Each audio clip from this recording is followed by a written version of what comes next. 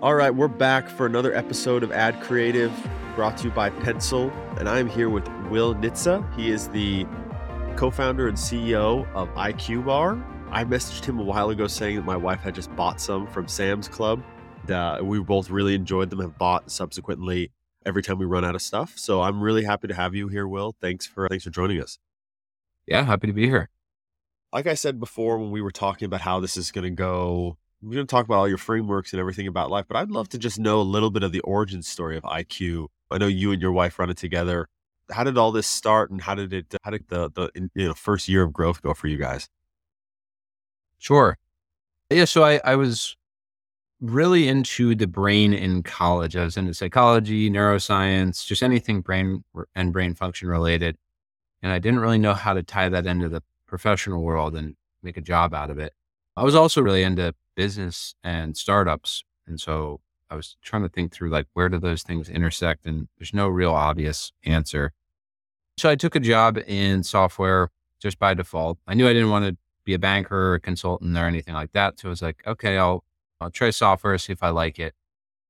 And the SaaS model at that time, this was 2014, was really blowing up. And I took a job selling oil and gas supply chain and operations software to Exxon or Chevron or companies like that.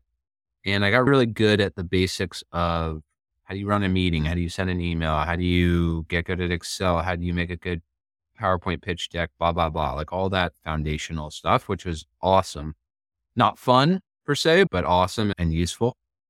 And I also learned how to work under a boss and a boss's boss, and how does a startup work from the inside out, and all of that. So it's a really good learning ground and way to cut my teeth. But I didn't like it, and I was not passionate about it, and I did not want to do it for 30 years or whatever. Yeah. I read a couple books that got me really interested in consumer goods. One of them was Mission in a Bottle by the guys who started Honest Tea, Seth Goldman and Barry Nailbuff. And basically it just talked about a guy had no background in consumer goods. He was drinking iced tea. It was way too sweet, and he wanted it to be less sweet. That was literally the genesis of Honest Tea. And it goes through the whole vicissitudes of buying a bottling plant. And then it was a disaster. And then they got these new accounts. It was like classic ups and downs of startup land. And I just loved it. I was like, I am this guy. How do I become this guy? It didn't hurt that they sold their company for a ton of money to Coke at the end, and there's this light at the end of the tunnel. And so that got me really into that. And then I read a book called Grain Brain, which was written by a guy named David Perlmutter, who it really centers on the intersection of nutrition and cognition. So again, I really was into the brain thing and started to get into consumer goods, especially food and bev. And then I read this book that was like centering on the intersection of nutrition and the way your brain works. And if you eat pizza every day for 40 years, you're more likely to get Alzheimer's and all this like crazy stuff I hadn't thought about. And so anyway, out of all of those forces, not really loving my job, reading those books, having an entrepreneurial bent in the first place and being interested in startups, and just being young, no debt, no kids, I was like, all right, I want to make brain food. Like that was it. And so I spent a solid year at nights and on weekends prototyping stuff in my kitchen with absolutely zero background in it whatsoever. I love that. First, everyone, he said vicissitudes. I have used that maybe 5 times in conversation over the last year, and everyone looks at me like I made up the word. So good on you. I think the other thing you talked about was like the forces of life bring you, again, say you have this kind of North Star. I want to have this entrepreneurial, and I love the brain and optimizing and figuring out how to work through it. I don't love my job, but I've learned a lot of these really important skills in terms of organization, structure, etc. But then you have a few things that just bring everything together. I think one of the things that happens when the hagiography of entrepreneurialism that's happened over the last 5-10 years is there is this grand lightning striking moment, and it's things move together, pieces of the puzzle all start fitting, and then you spend a year working on it. And yeah, I think that's an incredible... Which is why I tell people not to quit their job. Yeah. Once you put a timeline on it, you're probably screwed. Like, it's good to have timelines and all that, but just You quit your job and you're like, all right, I need this to work in the next 3 months. And then you realize, oh, wait, everything takes 5 to 10 times longer than I thought it would. Yeah. And then you start rushing stuff to make the timeline. I think that first year of like massive, lengthy, prolific trial and error was absolutely critical. What was when did you feel like in that year you cracked it? Because obviously you said you did a bunch of prototyping. Like, how was the actual like experimentation with that? Would it be, I feel a certain way, I'm trying to get to X result out of it, and then, oh, I got the result, but say this tastes like shit. Now I got to get it to taste. What was the trial and error that you were going through as you were trying to figure this out? Honestly, I didn't even I would be more romantic to say I tried 1,000 times and then I like cracked the code of this perfect recipe and then I lost. Like, it wasn't even like that. Like, even I was trying to get to something like usable. Yeah, food and beverage is insanely tough because you're dealing with food science. Like, in bars, you're dealing with something that you need to mash together. You need to sit on a shelf, and in 8 months' time, it needs to not grow mold, still taste good, like blah, blah, blah. It's super complex. And I'm not a food scientist. Everything I know is self-taught in this space. And so I just wanted to get to a place where it was a thing that could be produced and put out in the market, and I could start testing the market with it. But that still, even just getting to there is a big lift because your unit economics have to be at least decent, and you have to find a manufacturer who will produce it, and it will produce on their lines and machinery. That's something a lot of people don't understand. You can't just make something in your kitchen and be like, cool, let's scale it up. It has to work specifically on specific machinery. The contract manufacturer has to say yes in the first place, because who the hell are you? You have zero sales. Why would they take you on? There's very little reason for them to. So there's all these like hurdles. But so I just wanted to get to that place. I have something, I could sell it, can be manufactured. Let's go. And then from that point, the idea was run a Kickstarter, really. That was like the point where I was going to test the concept, because I didn't even know, forget the product, I didn't even know if the concept would hold water, because it was a new concept and people want brain food, so to speak. That wasn't clear. So I could have it would be dumb to make a really good product and then the concept was flawed. And so it wouldn't have mattered anyway. So I just wanted to get to 80%, test the concept at some level of scale, and then rapidly iterate. But the iteration never actually stops, which is a learning. I think some people think, oh, cool, you get to whatever version is done. It's actually never done. So I have 100 questions off of that. I guess because the iteration was the last one, I'll start there. You have things that are in market. You're selling in retail, you're selling D2C as well. What level of iteration are you doing? Are you trying to refine the bars? Are you trying to essentially make it so that your margins are better? What is the iteration process? Or you have 3 to 4 different buckets of iteration that you're doing to try to optimize the business in some way? It's what it's what you said. So I love that metaphor that Reid Hoffman uses of startups, or basically you jump off a cliff and try and build an airplane before you hit the ground. That is true for the product, because what you come out with is not going to be financially viable in the long term. So like our first bar, I think our all-in COGS, including materials and labor and packaging and all that, was like $1.20 a unit. And where you really need that to be is like 55 cents, like way off. So you need to get to 55 cents before you hit the ground after falling off the cliff, AKA run out of money or whatever. Can't raise money.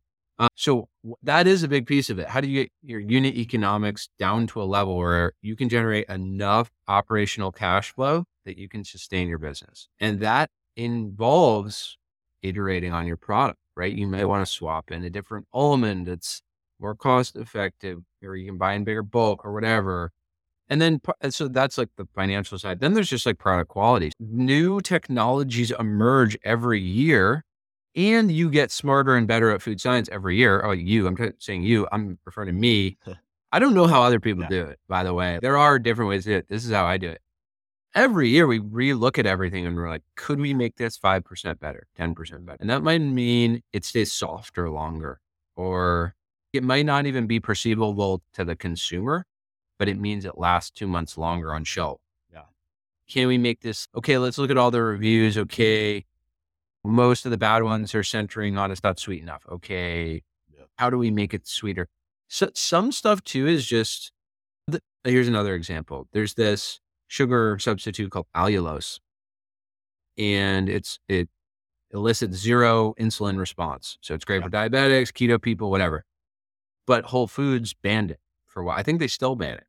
And so you might make commercial decisions where you're like, okay, could we reformulate this such that we don't rely on allulose? And then that would open up that slice of addressable market in Whole Mm. Foods. So you might make tweaks based on for commercial reasons, brick and mortar commercial reasons, or maybe the UK doesn't allow allulose. So you're like, oh, shoot, I want to sell on Amazon UK, but I can't.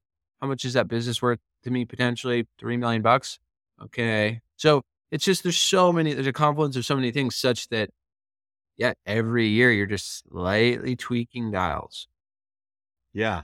I think that's such an interesting one because I think we at least when we look on the outside looking into someone's business, we look at it in a very generic way. Okay, they're doing this, they're selling this, not, hey, look, there are 7 different ways that they can make their business run better, both from the outside in and the inside out. And essentially you're trying to optimize, like you said, build the plane while you do it. One other thing you said, I'm really interested in this just in general, because it's not a skill anyone's ever taught. So you learned about sales, but one of the big portions of your business, and I think you said your wife runs a lot of the e-commerce side of the business. So you're doing a lot of the retail stuff. You're selling into the big retailers. You just mentioned a couple different places where, hey, look, we can expand. The TAM is there. We can expand our serviceable addressable market. And so I'm curious from your end, what does it look like selling into those people? What kind of things do you have to build? What was that learning process like for you? Because going in from zero, having no buy-in, both by the way, to retailers, but also manufacturers, there is a certain sales pitch you have to go saying, hey, look, we're going to invest in you long term. You need to invest in us. So hey, how did you structure that? How did you think about that? And maybe what are the things that you learned from that process that you've taken forward into the business? Yeah. The first thing I would say is, like, there's a flywheel effect between online and brick and mortar. So the bigger you get online, like brick and mortar folks are in their business of minimizing risk. They don't want to bring something in which takes up shelf space and flops, because then it affects their top and bottom line too. So how do they minimize risk? They want a case study that it works somewhere else, typically. So the best case study that works somewhere else is you succeeded in some other comparable retailer. But a decent analog for them is you succeeded online. So maybe you have tens of thousands of customers who buy from you on Amazon in LA, and the retailers in LA. And I can show you all that data. Hey, we have a zillion customers here. They're already buying us. These are your customers. That is useful. Yeah, that's why I like starting online. We started with a website. We layered on an Amazon presence. And we literally had retailers, like big retailers, reach out to us just because they saw we were big on Amazon. So that flywheel thing is real and important. And it's a momentum game. The more doors you get, the better you do in those stores, the easier it is to get the incremental set of doors.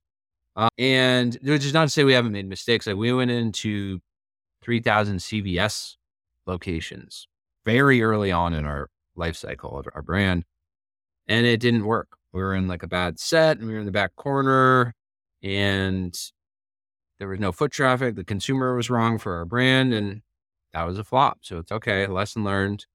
So it's not that you're always going to get it. And it's not that getting doors is always good. Sometimes it's bad. Sometimes the chargebacks can even exceed the revenue you were going to make. So you might take a bath on getting this whole set of doors. So it has to be the right doors. And then this is a trite thing to say, but like the work really begins when you get the account, because moving product, you get the pipe fill, the initial PO, the account's not worth a damn unless product moves there. So then you have a whole set of things you did to get into the account. And now you have an entirely different playbook of things to make stuff move at the account. So this is an interesting one, considering kind of the conversation. A lot of the e-commerce players who made their hay or scaled their business to 8 figures in revenue are saying, okay, the next stage of this is getting into doors, like you're talking about.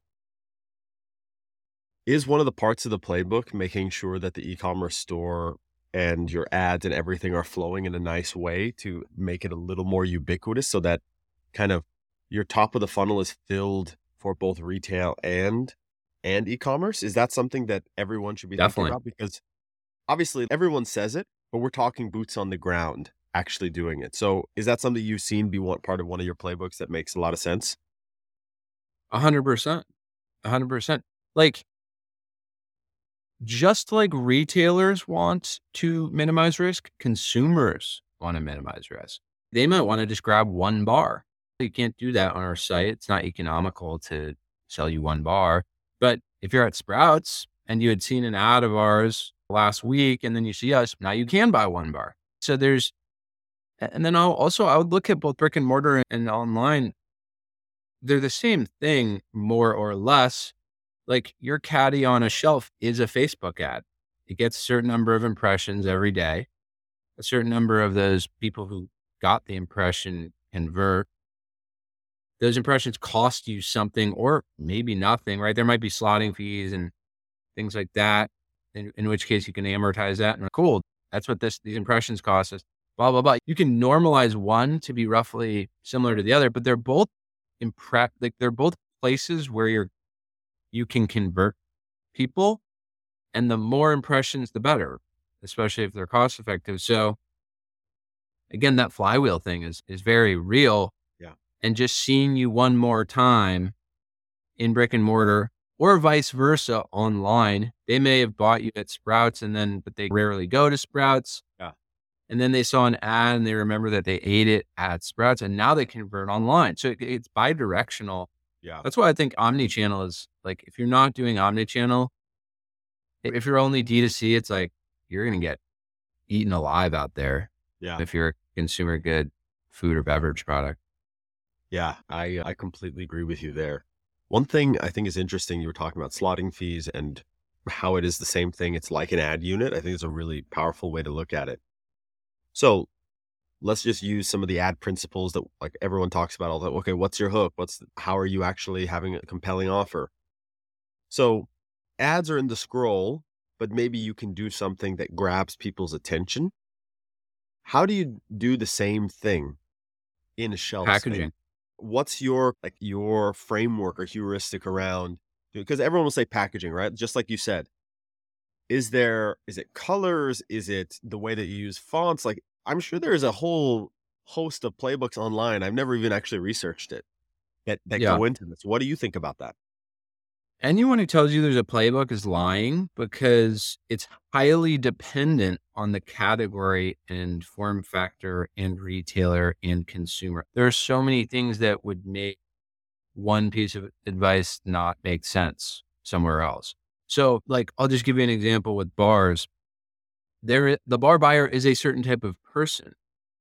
And that same person and what I mean by that is, let's say they're a label reader, which they are generally with bars. They want to look, and what are they reading for? Generally the same things. What's the protein? What's the source of protein? What's the sugar? If they care about carbs, what are the carbs? And is it clean label? And of course, does it taste good? And is the price point right? All those things matter. Now, that same person might walk over to the chips aisle and do none of those things. They're more price elastic. They don't even look at the back. They just want dipping chips to put in their guac. Like, that same person might as well be a different person depending on what category they're shopping for and what specific form factor in the category they're shopping for. So you need packaging that is so dialed in that it's taking all of those forces into account. Yeah. And like with bars, for instance, first of all, you have to check a bunch of boxes just to be considered in their purchase. But then maybe there's certain trends. So maybe keto is exploding as it did for 7 straight years. So how do you ride that trend and how do you get it to boost sales? You could have a big keto on your product, but does that off-put people who aren't in keto? Maybe not. Maybe it does, but net, it's still a win. So dietary call outs are one way to get specific. You asked what do you do? Like with us, also look at your set. What are your competitors doing? So if you go into craft beer, what you'll find is color is not a differentiator. Everyone is colorful. So if you're just like, oh, let's just be really colorful, you're SOL. Like everyone's colorful. That's not going to do anything. You're better off being all black, matte black with white lettering than you are being neon yellow. Similar in the bar set. It's okay, cool. Color's not a differentiator. What we learned is text size, literally the font size, is actually a huge differentiator. If you look at a set of bars, like the largest typeface is really appealing to the eye. And then like certain call outs. And then just being like provocative in any way. And then just being different, right? IQ bar. That's weird. What if IQ bar? What if IQ? So it's like even down to your trademark has to be, or not, doesn't have to be provocative. I would argue should be provocative because you're just going to get free interest, right? If something said, let's pretend Clif Bar was a startup. Clif Bar, it doesn't really mean anything to me. IQ Bar, whoa, I know what IQ is. Seems like brain is different. Everything else is body focused. I think it goes even down to the trademark, but find the things that'll allow you to, without having a person there pointing to it, demoing it, cutting up samples and feeding it to people, without all of that, how do you still drive trial? You have to be like perfect on all of those things. So drive trial. This is a really fascinating idea. I think like what you said is there's so much stuff to unpack. One thing I talk to people about when they test ads specifically is, look, there's core ICP who's going to come and they're going to use you. Not that they weren't going to use you no matter what, but they're like just a warm audience. There's a bunch of adjacent audiences there that you have to answer for too. And it's like in messaging, etc. The thing is with ads, you can spray and pray a little bit more. It seems like with packaging, almost what you're saying is you've got to build all 5 of those ads that you're trying to test into one thing so that 5 people can walk by and have each experience that they need to do that. So I'm curious about the amount of testing that goes into that and the amount of, like you said, because we have to get down to these specific things that they need down to the trademark. How much testing went into that? And again, like you said, you're trying to get 10%, 15, 20% better every year on different lines. If you got 10, 15% better like results through just optimizing the packaging year over year, what would that mean like to the business in terms of just being able to, I don't know, drive sell through in a retail location? Yeah, it's a good question. It literally means 10% more sales, which would be a lot of money, but A/B testing is hard. Yeah. And then also what I said earlier is even more complicated than I originally framed it to be, because that packaging needs to work in a natural channel, AKA Whole Foods, Sprouts, whatever, conventional channel, Kroger, let's say, mass, Walmart, Target, big box, Costco, Sam's, BJ's. So it needs to span everything, socioeconomic status, gender, not necessarily. It doesn't. Some people will say, no, actually it doesn't. You should just only sell into the channels you want to sell into and go really deep on those channels. And that's fair enough. That is a way to do it. I'm more interested in true mass market because it's very hard to build a really big consumer good food and beverage company unless you can succeed in all of those channels. And I'm interested in building a really big business. So this isn't like gospel. It's just, I think, what is needed to build a massive business in this space. But what was it? Is there on a tangent there? No, it's absolutely, all this stuff is super valuable. And we're just talking about how packaging, how like the rigor on A/B testing your packaging and how long it takes to actually get. Yeah. Okay. So you can't A/B test. Right? So you have like on the short end of rotation, meaning a retailer says, okay, we'll sell you for 10 weeks or 12 weeks, or it's a set amount of time. Or you get into the planogram, the POG, which means you're in the set semi-permanently. You might get yanked, you might not, but probably you're not.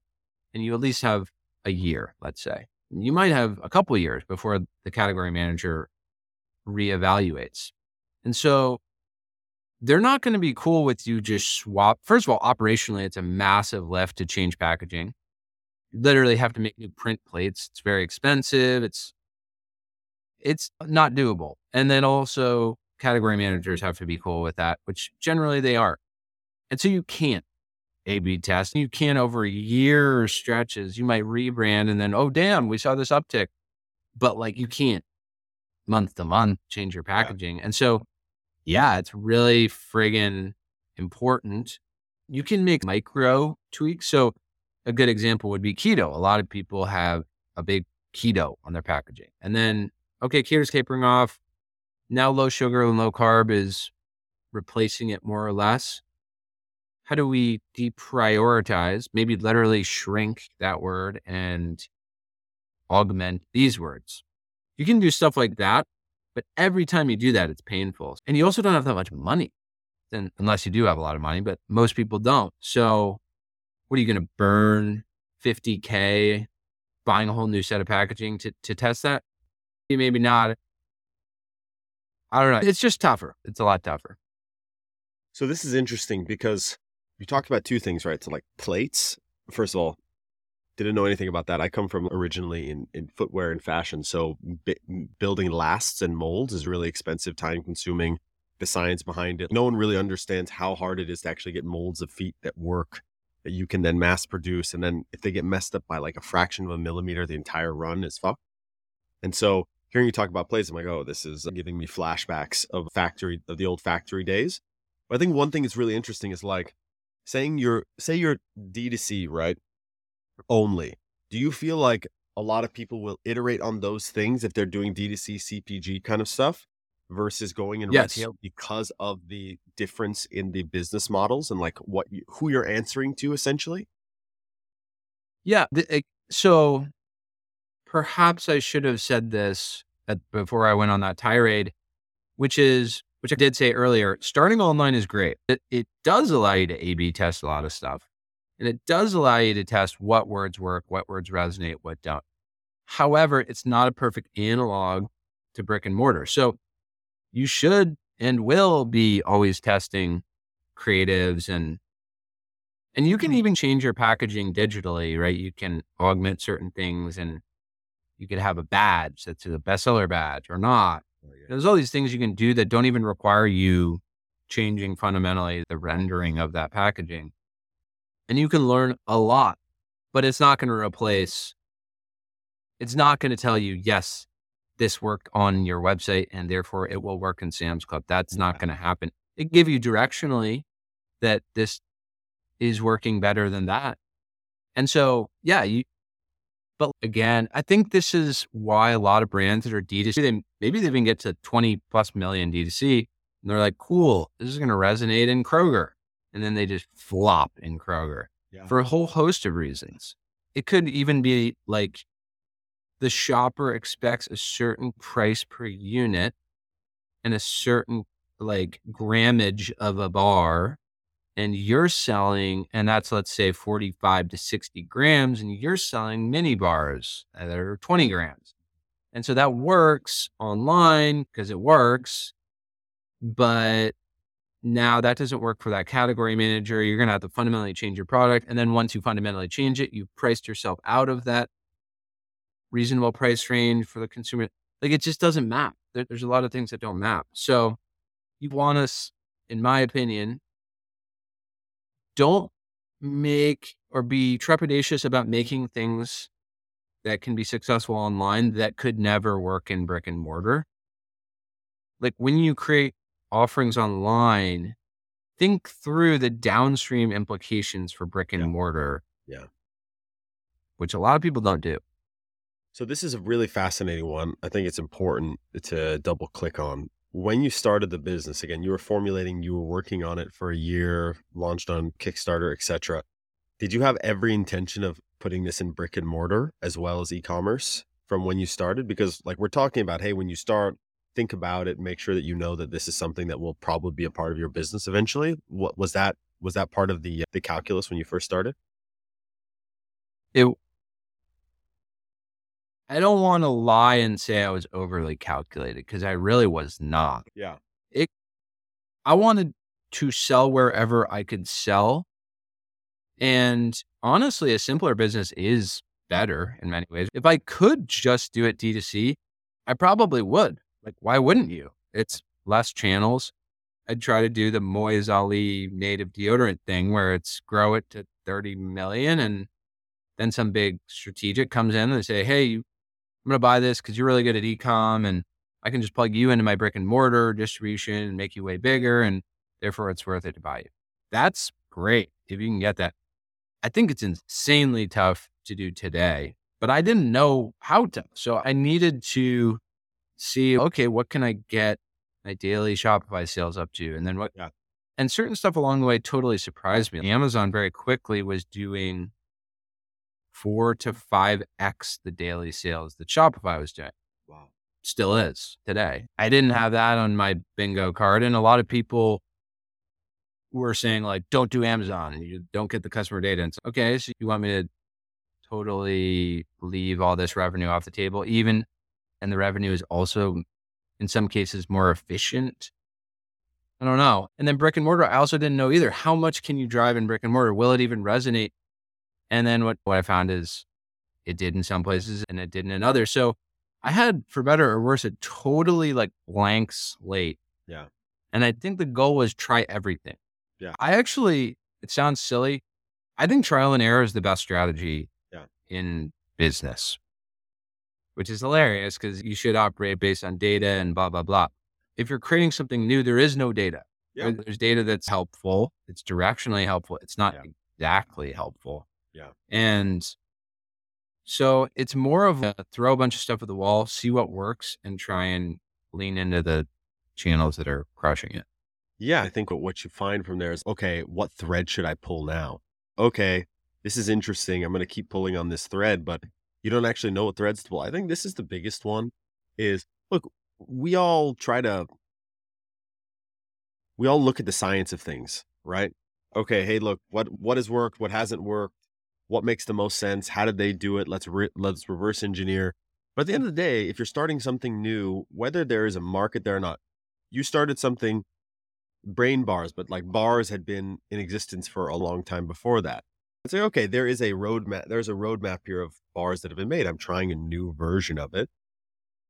But at the end of the day, I have to test and I have to go that way. I love this. There's this quote by Napoleon where it's just take every opportunity and advantage you have.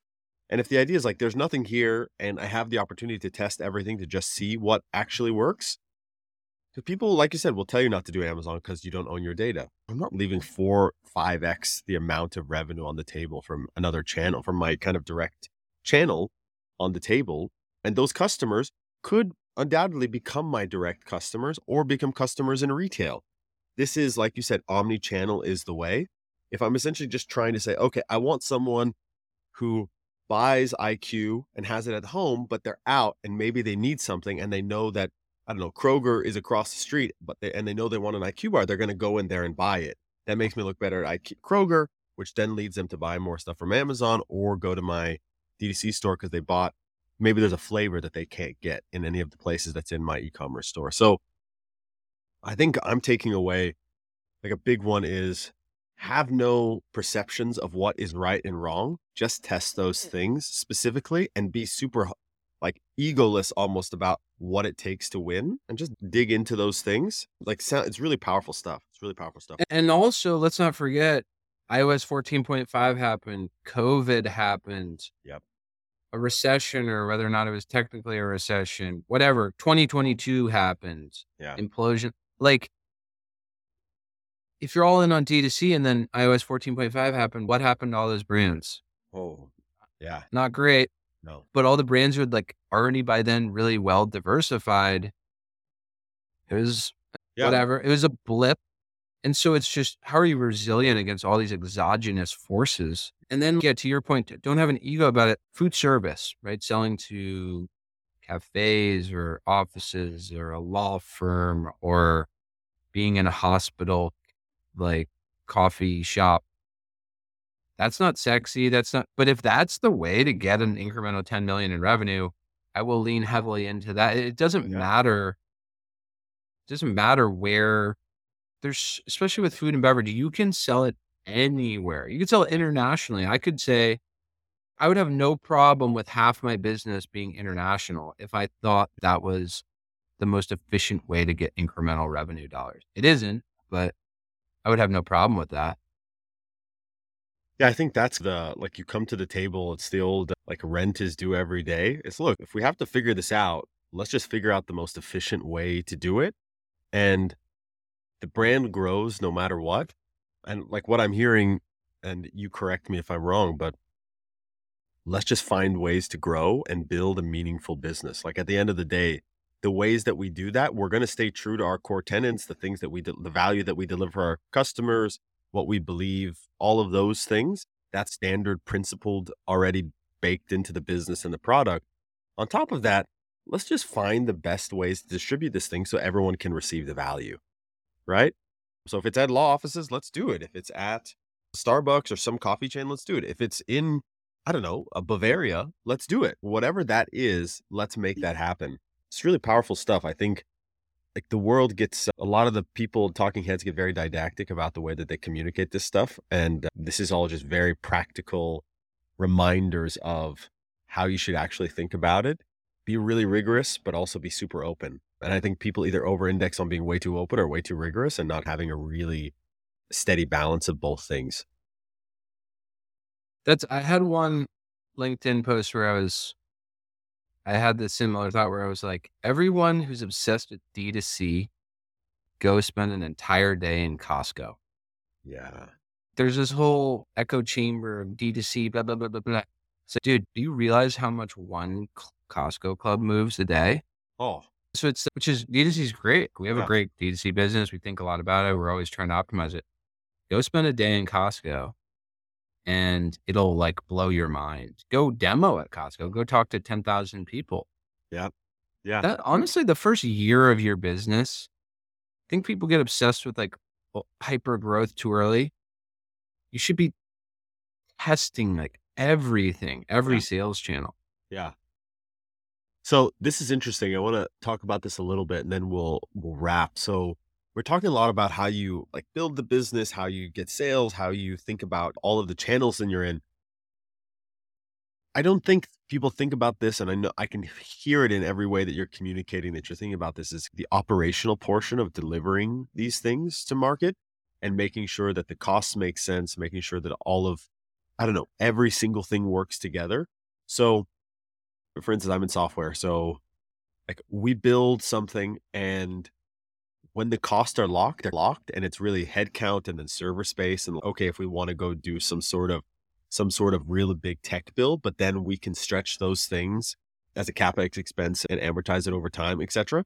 So like, how do you think about that? Because essentially you're cycling through money, reinvesting it into the business regularly, trying to deal with cash flow, et cetera, cash flow constraints versus getting POs, blah, blah, blah. All the standard stuff, is talked about regularly. How do you balance those things and those thought processes with just trying to grow the business? Because like I always say, there's middle out and then out in.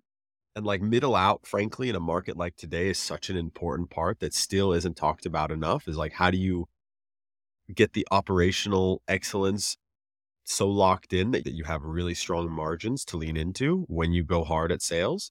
What have you been thinking about? Because obviously you came from a sales background, but that's not your actual background, right? Like you said, you learned everything on your own. So how have you been thinking about that? And what have you done to learn these things on the fly? Yeah. And by the way, everything is operations. So sales has sales operations. Another thing too is there's nothing insanely complicated about anything any of us do.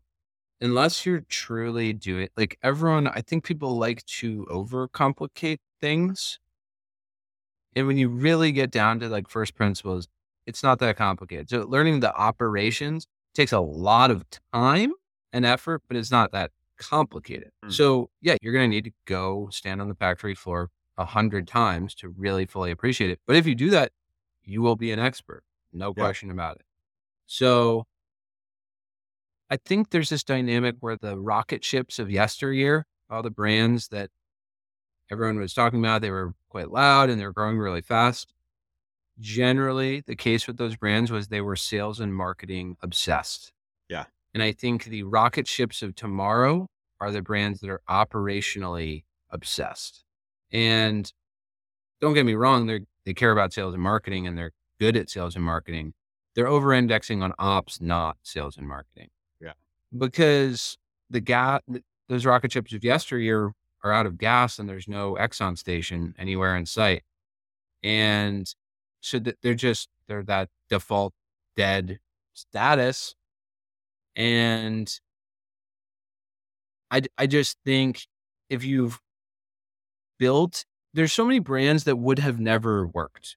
Like they'll get super far, but if you actually look down to the nuts and bolts, they would have never worked. It was doomed from the start. The unit economics were never there. They survived on a lot of artificial funding, but the unit economics, there was no path for it ever to have worked. And that's like a tragedy. So I think from the get-go, it's like you have to have a very real line of sight into, okay, this is financially feasible. Yeah. And then you have to very quickly understand, when you're making millions of units of stuff, you have to be operationally dialed in because literally one mistake operationally could put your entire business under. Yeah. So it's just a binary thing. It's like, you got to either be great or like you're dead. Yeah. And I love it. Yeah. Yeah, that's great. I think that heat you just brought, I love, which is the rocket ships of tomorrow or today and tomorrow are all going to be operationally obsessed versus sales and marketing obsessed like they were in the past. And we know all the stories, right? We're all watching them. A lot of friends who were paper millionaires before, they all got taken down to zero by that stuff. So completely agree with you. So I have 3 questions in my anti-rapid fire section. First one, what's the best advice you've ever received? Oh man, I should probably have a better answer to this or know an answer to this. I would say, I'll give you one that I really like, which is have contingencies for success. Everyone's obsessed with contingencies for failure. And very few people actually have contingencies for success.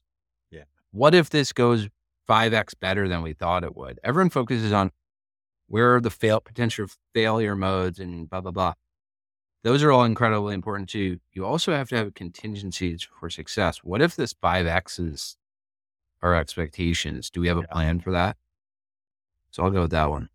Yeah, I love that. I love that. I agree with you, by the way. Like we all think about what do we do when we fail, but never if we hit this mark, what's next? What's next? We set all these plans and goals, but not if something goes, like you said, remarkably well. Next one is if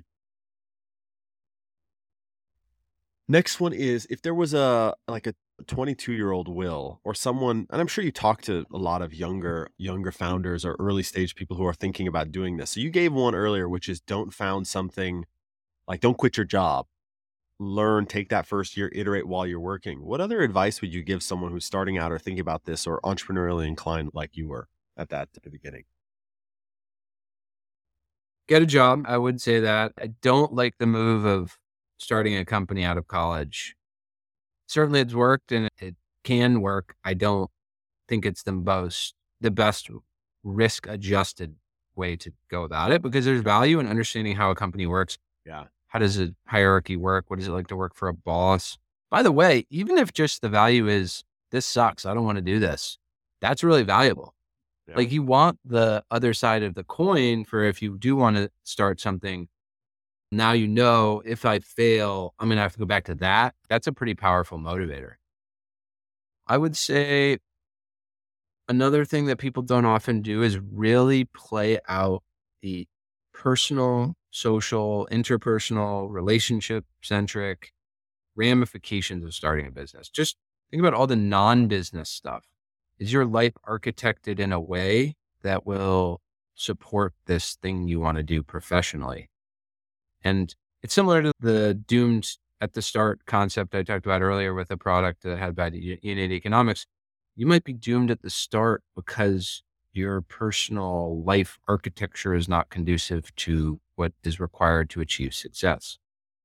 And so Yeah. you're always going to fail because your wife was never going to be cool with you working till 2 a.m. or whatever the dynamic is.